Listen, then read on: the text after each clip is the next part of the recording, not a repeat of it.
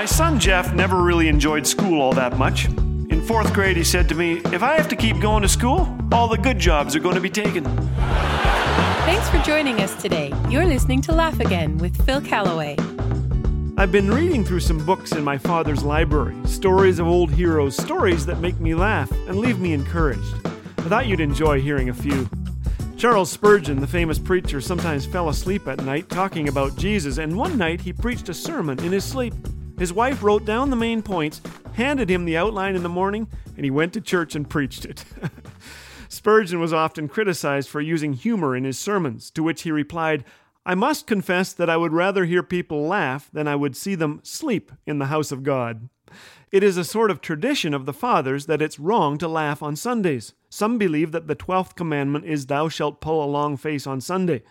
I do believe that there may be as much holiness in a laugh as in a cry. Gladys Aylward was a London parlor maid who went to China just before World War II.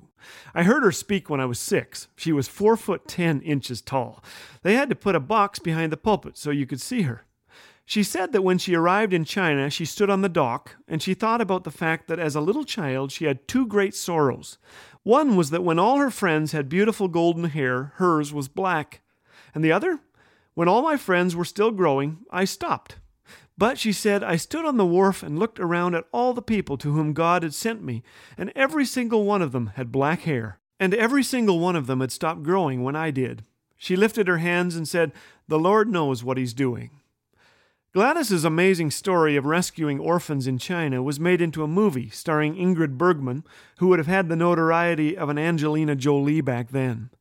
The movie is The Inn of the Sixth Happiness. You can watch it on Netflix. Gladys's friend Kathleen Smith wrote that the movie star Ingrid Bergman was so taken with this missionary's life that she contacted her. Gladys Aylward returned the letter and told Ingrid more about Jesus, but before they could meet, Gladys died. Ingrid Bergman sort of disappeared in 1970. The Indianapolis Star, March 9, 1970, says this, "Ingrid Bergman seems to have gone on a tour of the Orient just looking around on her own. Columbia Pictures, hoping to get her to attend the April world premiere of A Walk in the Spring Rain, wishes it could locate her. What they would never know is that Ingrid was visiting Kathleen Smith in Gladys's former home and tracing the footsteps of Gladys Aylward, this amazing missionary.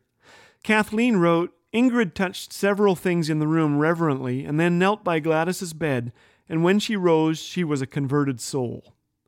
At a memorial held by the Chinese church in London, 1,000 guests were present.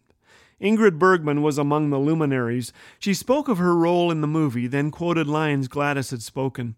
"Oh God, here's my Bible, here's my money, here's me, use me, God."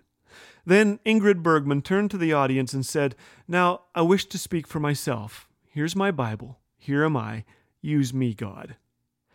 One final story. Martin Luther was known as a happy man who smiled a lot, but he also suffered from outside persecution and severe physical ailments. During one difficult period, he gave in to depression and worry. The joy was gone. His wife, Catherine, endured this for days, then finally met him at the door wearing a black mourning dress. "Who died?" asked Luther. "God," said Catherine. Luther frowned and said, "Why this foolishness?" "It's true," she persisted. "God must have died, or you would not look so sorrowful."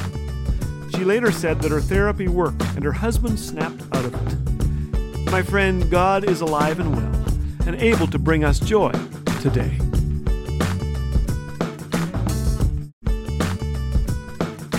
These days, there's no shortage of bad news, but here at Laugh Again, our hope is to share the good news. We want to see others laugh, think, and be encouraged in tough times with the promises of the Bible. Your generous donations help sustain and grow the reach of Laugh Again, so that countless others may have their hearts refreshed with the joy of knowing Jesus. To offer a gift today, or even become a monthly partner, visit laughagain.org. Laugh Again, truth bringing laughter to life.